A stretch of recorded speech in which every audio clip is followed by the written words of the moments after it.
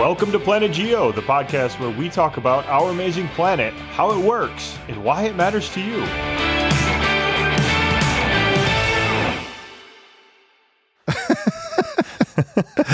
Did you get it? I got it. I'm on my B- game today, Chris. That's all I ever get, Jesse. So I know that's as good as it gets. All I around ever here. get. I've never seen the A game. How exciting for you though when you do. It'll just be amazing. I've never seen it. Will it though? Oh, you'll be just totally blown away when you see my A game. I cannot wait. I can't wait. I know, like everybody else, everybody in my life is waiting for the A game to come out. You're just one huge mammoth disappointment. Just all the time. It's been a minute, man. It's good to it's good to see your face over Zoom while recording. Is it? Hey, how do you like my beard? It looks better in 2D than I imagine it does in 3D. So I'm glad we're over Zoom. So you're not a fan then? That's what you're saying. Hey, you know what? It's not my opinion that counts, really. So Jenny did appreciate the gray pelt laying across my face joke that you made last time we got together. I'm proud of that one. I thought that was a pretty good one. Yeah. She uses that quite often. It's come up like 5 or 6 times in the last week. Okay, good for her. But she likes it. She's the reason I'm doing this. She said, I want to braid it. So that's what we're doing. There we go. 2 questions. Does Jenny give me credit for that turn of phrase or no? She hasn't listened to the episode where we talked about it yet because I don't know if we've released it yet. Okay. And so I took credit for it.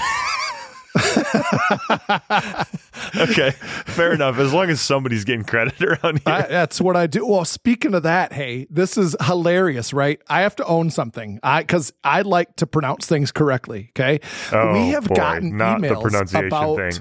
It is. We've gotten emails and I own it. It is totally on me. And I didn't know this, but I have been pronouncing asphalt incorrectly. And we've gotten numerous emails that are like, what is going on, guys? It is asphalt, not asphalt. Yes. Let me interrupt because I agree you have been. But also it turns out like all of the state of Michigan pronounces it asphalt, and also a decent chunk of like that part of Canada, Ontario, that region of the world, we have a tendency to mispronounce things. And going back to our common, we talk about this a lot, pronunciations of geological things. I kind of absorbed the Britishisms and the Canadianisms while I was in Canada, and I unlearned asphalt, and I learned, correctly asphalt. So we have gotten a bunch of emails, maybe not a bunch, but several emails where I'm getting blamed for pronouncing it like an idiot, like asphalt. And it's not me, people. It's Chris. Chris is the one who's saying asphalt all the time. But it did make my day. You got blamed for it. And it was all me. I own it. I will never make that mistake again. And I appreciate the corrections because like stuff like that, Jesse, we get these emails and people are upset because I or presumably you mispronounced the word asphalt. Yeah. I don't think it's not pedantic. I appreciate it. Well, I mean, some things are like pronunciations, like, I don't know, the way you pronounce basalt or basalt. It's like, who cares? But asphalt and asphalt are kind of significantly different. Yeah, they are. Yeah. I did not know it was a Midwestern thing. So I'm guilty by association with you. So, yep. But hey, that's life. Yeah. You know what? Yeah, what's the phrase? I'm going out on the horse I rode in with, or something like that. That's true. That's why I've stuck with you for this long. I mean, I know. Oh man, painful. Yeah. So today, Chris. Yeah. We're talking about the slow carbon cycle. Hold on, Jesse. Hold on. Let me interrupt you a second. We have not done introductions in a long time. It's been like, we just forget about this. You know what? Hey, you're right. And actually, we just went through this exercise where we went back and for various reasons, listened to some old episodes, some really old episodes. Mm-hmm. It was a little painful. I'll be honest. It was a little painful, but we did do introductions a lot better. So let's do them. Good idea. Let's do them real quick. You are Chris Bullheis, nationally recognized earth science teacher from the great state of Michigan. You taught me all the basics of geology in what is effectively an AP geology class. You taught me field geology. You taught me earth science. I was in your classroom during 9/11, actually, if that dates me. But, you taught me 3 or 4 classes in high school and the basics of geology. I did. I had you a lot as a student. And you're Dr. Jesse Reimink. And after you left Hudsonville, you went to Hope College right here in West Michigan. And after you got your bachelor's degree in geoscience, you went to the University of Alberta to get your PhD. That was overeducated. Really yeah, you are, but that wasn't really the intended path. You switched directions a couple times, but you ended on a good note. You know, you got your doctorate, and now you work at the Penn State University, which is awesome. That's right. Sometimes I'm actually proud of you, Jesse. Sometimes. Oh, thanks. Appreciate it. And I would appreciate if you call me Dr. Reimink from now on for this episode. Thank you very much. You're one of those. You are. Yeah, exactly. So today, the reason we went back and listened to old episodes is because this is in a theme that we kind of started in episode number 3 of Planet Geo, or 2 or something like that, which was the greenhouse effect, which we're going to redo, I think, here in the near future as well. But with this episode, we're talking about the slow carbon cycle, because in that episode, we went back and listened to it, and we're sort of like, okay, how much do we cover? What do we need to hit harder? And I think this is one of the things we thought we needed to hit harder, was the slow carbon cycle. Is that accurate, Chris? I agree. We never really devoted an episode to this. We've alluded to it a little bit, but we never said, all right, let's parse this out. Let's talk about the slow carbon cycle. Then let's talk about the fast carbon cycle. We just never really did that. And this is more of a, well, we've been talking about it for a long time. This is just more intentioned, I think, in what we're doing here. That's right. And so what we're going to do today is we're going to give an overview of what the slow carbon cycle is. It's really the rock-based thermostat, a negative feedback loop that can warm and cool the earth. It's related to carbon, you guessed it, greenhouse gases, CO2, but it's also related to rocks. And that's why it's interesting and exciting to you and I specifically. But we're going to go through the basics. We're going to talk about how it works. We're going to talk about a couple of examples, how it relates to big questions like plate tectonics, and then the interaction of atmospheres and oceans. And we'll use a couple examples. We'll probably talk about Venus throughout this, because Venus is kind of a good greenhouse planet. It's like an end member of what happens if the carbon cycle gets disrupted too much. That's right. And again, too, I'm reminded as we started preparing for this, how complicated the carbon cycle is. It's oh my goodness. It's hard to, and we're going to try to like stay on track with this and be, as succinct as we can. But it's very, very complicated, all of these interactions. You alluded to it right there in terms of what we're going to talk about. How in the world does the carbon cycle relate to weathering of rocks and plate tectonics and, the Himalaya mountains? Like, what is this all about? It's a very complicated yet, I think, fascinating mental exercise. That's kind of how I look at it. Totally. Fascinating and incredibly important and very timely, like to society. Important to society, important we understand what's going on here because there's a whole bunch of new stuff in the geoscience space that is focused specifically on this reaction or this process that we're talking about, the slow carbon cycle. So let's start out with some numbers. We're going to be talking about carbon, moving carbon through the Earth system, which in my mind, the Earth system includes atmosphere, ocean, rock, deep Earth, mantle, maybe even core carbon. We won't really talk about that, but moving carbon through these systems, up and down in a circular motion. That's what we think of with the cycle. Most of Earth's carbon, this is 65,000 billion metric tons. So a lot of carbon is stored in rocks. That's really the first principles thing. It's stored in rocks. The rest of it, though, well, where do you think it's going to be stored? If it's not stored in rocks, what else? What other basins? What other kind of carbon sinks are there, right? And I think everybody knows that the oceans are a pretty well-known carbon sponge or carbon sink. So there's a lot of carbon in the oceans. There's carbon in the atmosphere, obviously, and that's where we've talked about this before with the greenhouse with unpacking that. There's carbon in plants and soils, and then also, obviously, I think a ton of it stored in fossil fuels like petroleum, natural gas, and coal being like the big three, I think. Absolutely, and carbon is through the process of respiration and photosynthesis, carbon is flowing through these reservoirs. Metamorphism produces carbon. The carbon is going through these reservoirs. We also think, if you think of volcanic gases, Chris, I think, carbon, CO2, carbon dioxide is probably number 2 or number 3 that comes to mind. Like we think water vapor, maybe sulfuric acid. Carbon dioxide is immediately in our headspace as geologists of like a gaseous phase that comes out of volcanoes. And that's part of the carbon cycle, the slow carbon cycle that we'll get to here. But it really is the thermostat. It is the knob that reacts to changes in the Earth system, that it's what's called a negative feedback loop. So it kind of controls the thermostat. So you think of a thermostat in your house. Let's say you set it to, I don't know, Chris, somewhere. What do you keep your house at? Maybe 68 to 66 or something like that in the wintertime. I don't know. For me. But I'm burning wood too. So I've got a fireplace, and so I can crank it how I want it. You know, I like to be toasty. You know that about me. Yeah, well, you do. You like your toasty slippies, and you put on your little hat. Yeah. Yeah, absolutely. I mean, that's the good life. In a winter in Michigan, you got to have that stuff. So let's say you set your thermostat to 68 degrees or whatever it is. Your thermostat's not going to keep it right at perfectly 68.00000 degrees. It's going to detect when the temperature drifts up half a degree, and it'll turn off the heat. If the temperature drifts down half a degree, it turns on the heat. The thermostat is going on and off to keep the temperature in some interval. This is the same thing of the slow carbon cycle.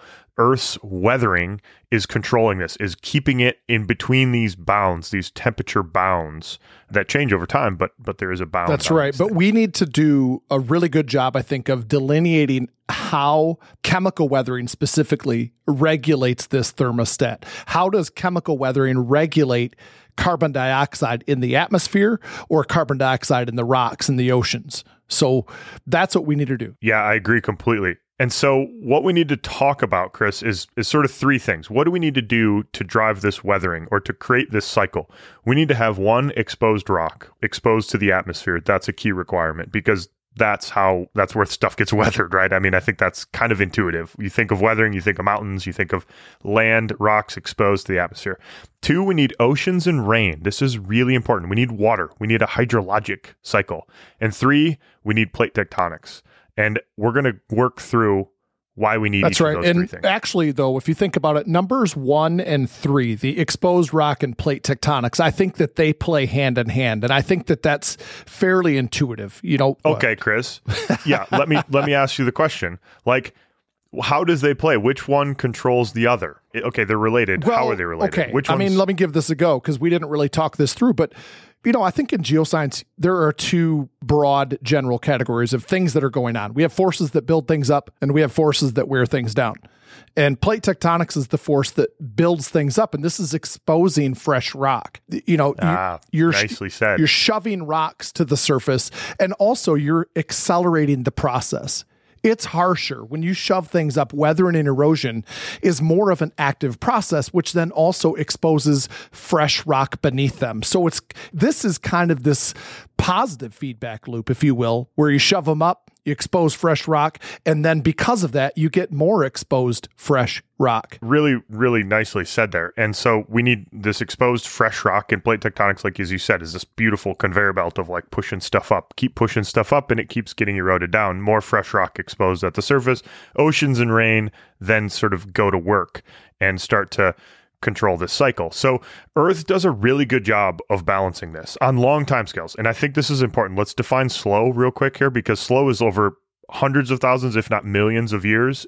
The feedback loops take a really long time. And that's why it's called the quote unquote slow carbon cycle. It takes a long time for this thing to activate, for the thermostat to switch on. It takes a long time for like your furnace to kind of kick on and warm up and start kicking out heat. That's a long process in this slow carbon cycle, as the name implies.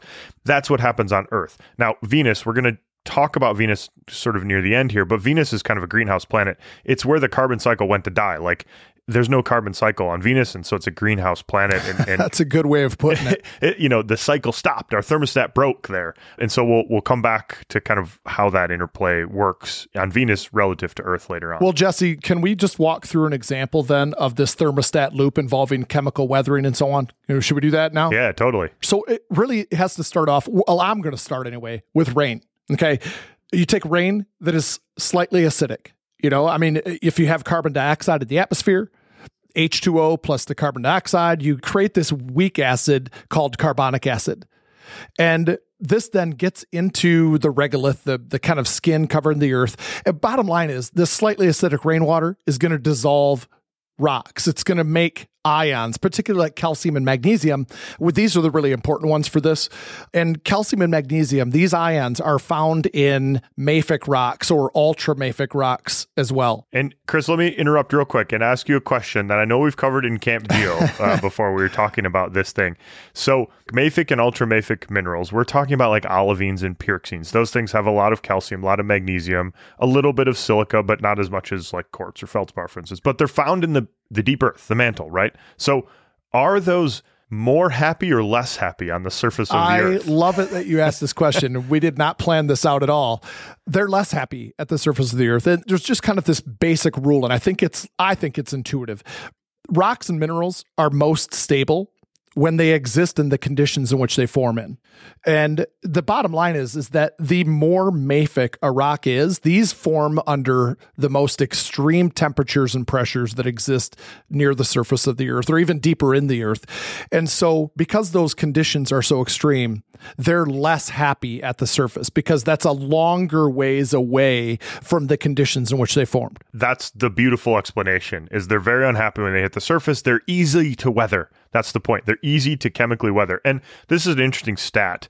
Ultramafic rock, this is peridotite, like mantle rocks, mantle minerals, olivines, and pyroxenes. If you bring that rock to the surface, it has 1% of the energy density that is stored in fossil fuels. And this is like chemical potential energy. That's a surprising amount of energy because like hydrocarbons are some of the most energy dense materials we know of on Earth. And so this is a lot of chemical energy. And what this is it's like energy stored in the minerals that's ready to be released when they're weathered. So this weathering process produces some energy as the minerals in their very, compressed, high temperature, stable state, when they get to the surface, they want to relax down. And they relax down and release some energy. But what that does is it releases calcium and magnesium ions, which are kind of dissolved in the water. Again, see above your bicarbonate or your carbonic acid.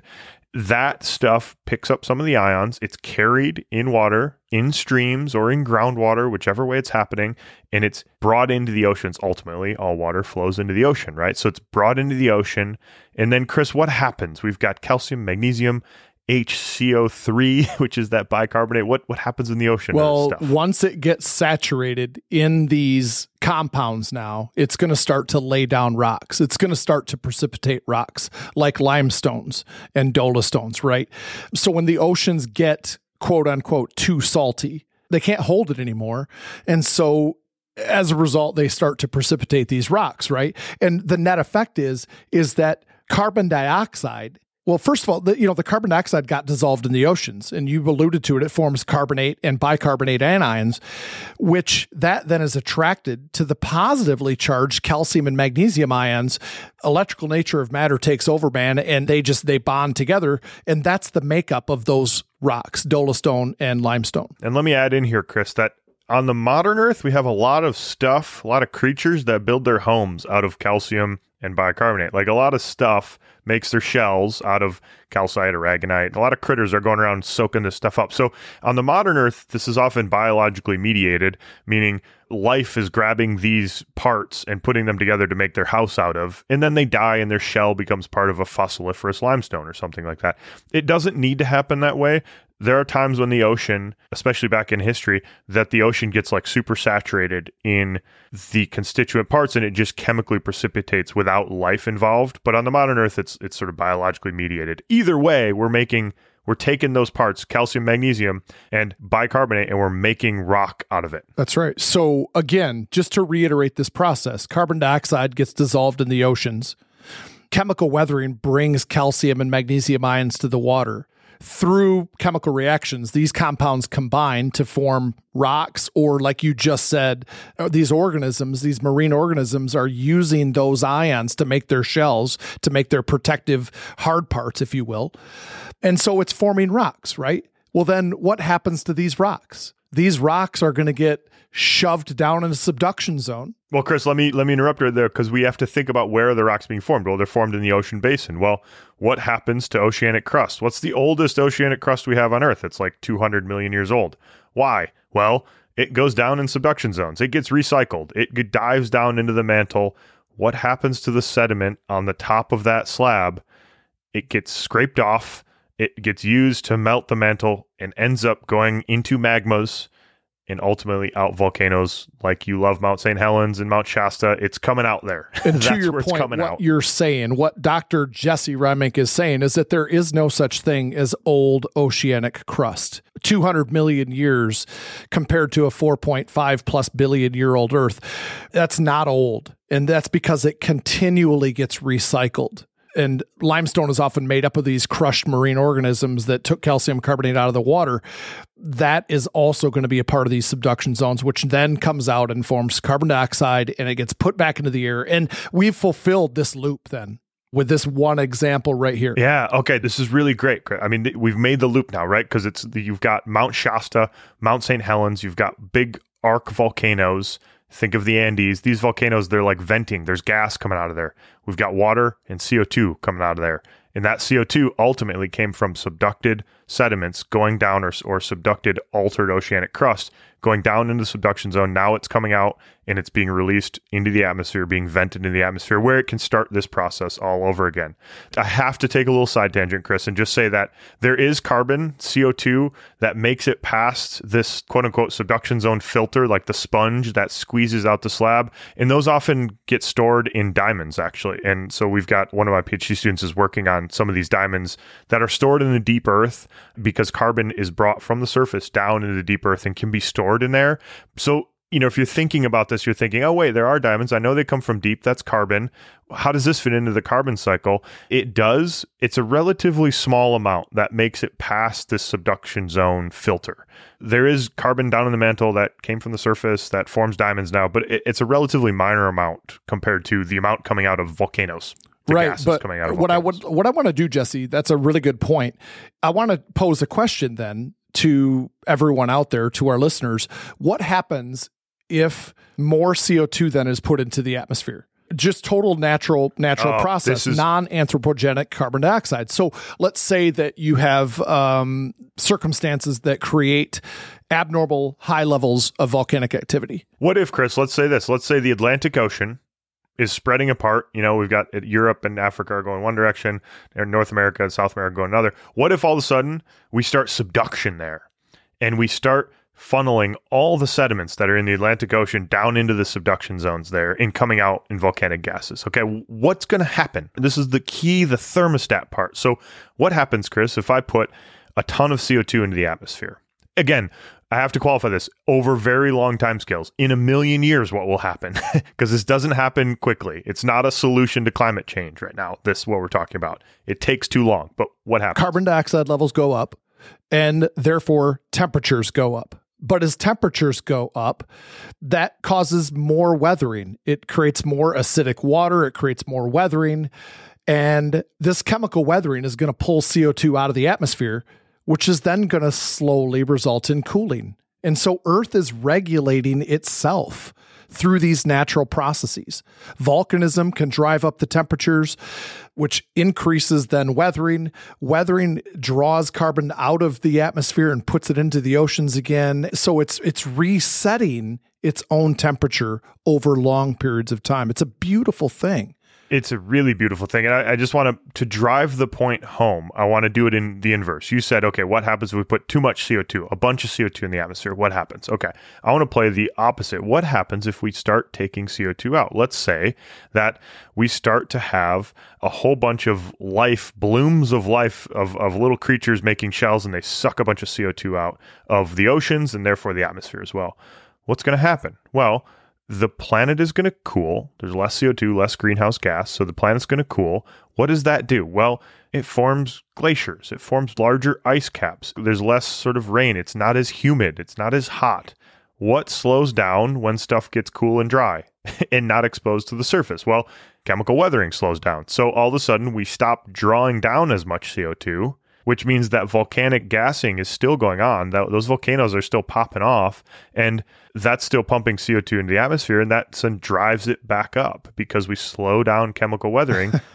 CO2 goes back up. And so you can see how this thermostat is working now. It oscillates between kind of end members. It goes up, and then it gets drawn down, and then it goes up, and it hits the negative feedback loop, and it gets drawn down. It goes down, hits the negative feedback loop, and goes back up. Like this really beautiful oscillation that, again, I want to come back to it, Chris. We need fresh exposed rock, we need weathering, we need plate tectonics, and we need water. We need oceans and rain going on. This is like mental gymnastics a little bit, if you think about it. I know. You just think of a scenario, you think of a natural geologic process, right? And then plug in the carbon cycle to that natural geologic process.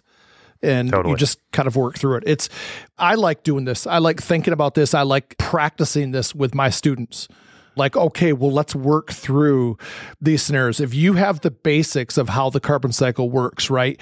Let's play this out. Let's work this process through. I'd love doing this. To me, this is really what gets me excited as like an educator, thinking through these processes and watching them think it through. Absolutely. It's a really powerful, this is like one of those mind-blowing, once you get it, once you understand it, once you're like, oh, eye-opening, like, whoa, this makes so much sense here. So, Chris, let's work through just a couple of examples really quickly here, all right? Is that time in the episode? Hey, that's what we said we were going to do right at the top of the episode. Okay, perfect. So let's think about, Chris, the Himalayan uplift. That's kind of one of the big dogs here in Earth events, right? Yep. Well, let's set the stage, right? What happened? What is the Himalayan uplift? Comes down to about 50 million years ago, this continental collision took place. The subcontinent of India collides with the continent of Eurasia. So the bottom line is that subduction stopped, but what did happen is a massive amount of uplift, exposing what we talked about at the top of the episode, tons and tons and tons of fresh rock at the surface. So erosion is happening fast, but it's also being uplifted, which is keeping this whole plateau really high. So lots of erosion. The conveyor belt of fresh rock is happening really quickly here, okay, and has been for the last 50 million years or so. That's right. So what is the effect on temperature? What are we doing here? We're pulling carbon into the slow carbon cycle due to chemical weathering. That is going to result in a drop in global temperatures. That's how this whole process works. So again, let's just work through the cycle again, because I think it requires belaboring this thing, right? Yeah. So slightly acidic rain falls or snow, whatever. We're getting water in with rock, and it dissolves the rock. This bicarbonate ions start to dissolve the rock, especially rocks rich in calcium, magnesium. Those are, again, minerals that are easy to break down, easy to weather. We need the calcium and magnesium ions. Potassium and sodium goes in there too. It's sort of less important, but it does. They're carried to the ocean by the rivers. Those calcium ions and magnesium react with the carbonate ions in the water. Again, we need water here to have this HCO3 negative, and those react together and we get limestone or dolostone or whatever you want to make out of it, but calcium, magnesium plus CO3, and we get limestone in this case. And organisms aid this immensely. That is the most important thing that's doing this, right? But there is another rock, Jesse, that is also related to this, and that's coal. Yeah, totally. Coal, ancient swamps, where you have these relatively like stagnant anoxic swamps where this foliage, this organic material settling down to the bottom of the swamp, it gets buried, it gets compressed, it gets heated due to the geothermal gradient, and it's basically driving all the other volatiles out except the carbon, and again, pulled it out of the system, it put it into the rocks, now it's slow carbon cycle. Exactly. And this is where sort of we'll come back to this theme, but we are burning hydrocarbons that are stored in rocks. And so we're kind of pulling stuff out of the slow carbon cycle, injecting it into the atmosphere at a rate that's faster than this slow carbon cycle can kind of work. But we're ultimately storing carbon in these rocks here. And that's it's a really important point. The rocks are part of the slow carbon cycle. It's a natural phenomenon. That's right. Here. So let's add some numbers to this process. We've kind of talked about it generally, but this carbon stored in rocks, usually at the ocean floor, is a part of this thermostat cycle. So a carbon atom can take 100 to 200 million years to move through this cycle. We're talking like rocks, atmosphere, water, volcanic gases. To move through this cycle can take a really long time, hundreds of millions of years. And we're talking a large amount, 100 to 400 million metric tons of carbon that's somewhere in this cycle, moving between places in the cycle, moving between reservoirs every year. That's right. So a lot. This is a lot of carbon that's moving through the cycle. It's really important, in other words. That's right. But the burning of fossil fuels, the burning of coal for electricity, natural gas for home heat and electricity, petroleum for transportation purposes, and so on, enter us. And now the balance is offset. here. Anyway, that's another episode, okay, talking about that and the fast carbon cycle, because that's what's so sorry, that's a prelude to what's coming, right? No, that's exactly right, Chris, because the important thing is that climate change, we're connecting different cycles. We're getting in the middle of these cycles here a little bit, which is why the concern and why things are changing, right? So Chris, let's work through one other really kind of interesting, compelling potential example. This is a hypothesis. I think it's a kind of a decently well accepted hypothesis, but a hypothesis. There's debate about this one. But I don't think that debate matters, right? That debate doesn't matter into this logical exercise that you're That's a really taking good point. us on That's a really right good point. Yeah. Well, let's focus on the thought exercise, which is up for debate whether it's right or not, but but it fits really nicely within this. So let's think about a planet, Earth, that all of a sudden has what's called a snowball Earth, has glaciers covering all of the land surfaces and much of the ocean. And this, we think, has happened a couple times in Earth history. But let's imagine that scenario. Huge glacial global ice caps that are covering everything. Now, what has shut off? That shuts off the connection between the atmosphere and the ocean, and actually weathering. So we've like cut off that weathering link. You cut out the middleman, which is chemical Exactly. weathering. What hasn't stopped in that scenario? Well, volcanism hasn't stopped. And plate tectonics, that has not stopped. So volcanism still kicking CO2 into the atmosphere, right? There's no silicate weathering that's pulling it down, though. So we drive up CO2 up to, some people think, 100,000 parts per million, like a ton of CO2 in the atmosphere. Okay. What does that do? Oh, yeah. Can I answer this? Hold on. Sorry, Chris. Let me play this game. You're not letting me play it. I don't like that. You got to let me play with me, Chris. Throw me a bone every now and then. I mean, we haven't really worked through this scenario, so let's do it. But it's really kind of cool. So you're talking about a situation that creates a very cold Earth, snowball Earth, you said, right? Which shuts off the middleman, which is chemical weathering. And so you're not drawing carbon out of the atmosphere, but plate tectonics is still going on. Volcanism is still going on. Subduction is still going on, which is going to gradually then increase CO2 into the atmosphere, which is going to reset the thermostat. Continue, though, to work through, because there's more to this story. It's not just, all right, it warms up, the ice is going to melt gradually, and now what? What happens next?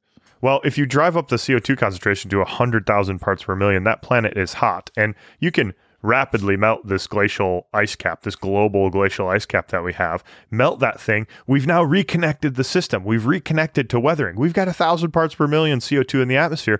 That is going to be really, really fast weathering. Also, what's happened, the glaciers have scraped off all the soil.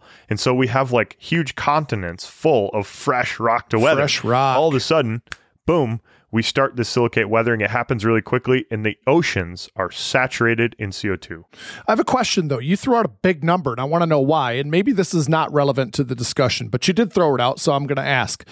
Why did you say 1,000 parts per million? I mean, that's a ton of CO2. Why did it have to get to that level? It didn't have to get to that level to melt the ice caps. No, that's right. I threw out 100,000 parts per million, which is, one hypothesis that people have sort of worked through chemically, the parts per million that we needed.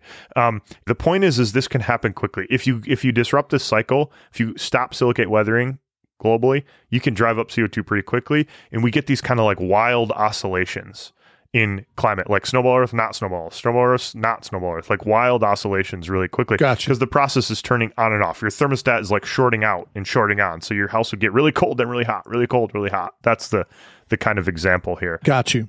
But that's a great segue actually into this last thing, and then we're about ready to wrap this up, which is a slightly faster version of what we've been talking about that can happen maybe on the scale of thousands of years or maybe even faster than that. And this is basically what I think of it as the ventilation of the oceans and atmospheres, this interaction between the kind of like inhaling and exhaling of the oceans, right? That's a really good way to phrase it. Can I try an analogy here? Yeah, go. I don't know what you're going to say. The way I kind of think about this is like circulating air between your attic and your basement, maybe. We're kind of circulating the warm air around the house a little bit. The thermostat's working, but this is a part of the process. It's a part of the thermostat, but it's not quite connected in the same way. Close? Yeah, that would be, I guess. Right, not great. It's okay. Right, fair enough. Fair enough. It was B minus, Jesse. All right. Well, hey, that's what I came with. Par for the course. No, it was good. It was good. I'm just kidding. But what we're talking about is carbon dioxide from the atmosphere just gets dissolved right into the oceans. we need this deep ocean circulation. That's a good one. It's like the upper ocean here is kind of the skin that's reacting. It's like the skin of your body that's reacting with the air around you, right? And is regulated. But if you you need to mix that up. And so the deep ocean needs to mix with the shallow ocean. And if the ocean overturns or big ocean circulation patterns change, we can start to absorb or outgas a lot more CO2 because there's this kind of equilibrium. Yeah, that's right. So basically, you just hit it. I mean, we're talking about this kind of equilibrium where the amount of CO2 that's dissolved in the oceans depends upon the CO2 concentration in the atmosphere, and vice versa. It's this interesting feedback loop between the concentrations in the ocean and the atmosphere. And temperature plays a role in this too. And that's where overturn plays in, because carbon dioxide can dissolve more readily in cold water versus warm water. And so that overturn helps to dissolve more and so on. You know what, Chris? I think ocean circulation modeling and understanding deep ocean circulation patterns is probably I view it as one of the hardest things to do. Like the people who make these models and study this process, it is complicated and very, very hard to like put our finger on, and therefore hard to predict how these deep ocean circulation patterns will, adapt to climate change and changing global weather patterns and stuff. It's like this knob that you can turn whichever way you want. It's super complicated to understand, but immensely important. But just watch Finding Nemo, and it's greatly simplified, Jesse. That was a good one. I was not expecting that one to come out. It's true. That's the awesome. EAC, man. Yeah, it's great. It's a great one. That's a good shout out. Finding Nemo shout out. Chris, I think that's a heck of a place to end on a Finding Nemo shout out there. I love that. That's awesome. Okay. So what do you think, Jesse? Are we good? Like, did we cover? Yeah, I think so. I mean, it's just such an important thing. And I think it's really interesting as well because, I teach this sort of geoscience entrepreneurship class here at Penn State, and we just talked about a couple of carbon sequestration companies that are basically what we're trying to do is just take this process and speed it up. Take this weathering cycle, speed it up artificially because we're putting CO2 in the atmosphere artificially. We're already getting ourselves in this cycle, humanity, and so maybe we can try and draw down CO2 just by enhancing rock weathering, doing it faster. So it's a really interesting process and a really interesting fundamental thing to understand, and very fun thought experiments or thought exercises. Absolutely. If you will. Yeah, love it. All right, Chris. Well, hey, that's a wrap for this episode. You can find all of our content, including past episodes. You can subscribe, support us, send us an email. Go to our website, planetgeocast.com. Send us an email, planetgeocast@gmail.com. We've gotten a lot of questions. You can also correct Chris's pronunciation if you've made any mistakes. And please don't blame it on me. It's not me. It's Chris. Jeez, he's the idiot. So, no, you take your share. I know. My B- is... it was a B- performance today. You can also download our app, the Camp Geo app, in your app store. There you can listen to all of our content, our Camp Geo course content. You can also purchase the Geology of Yellowstone there. Cheers. Peace.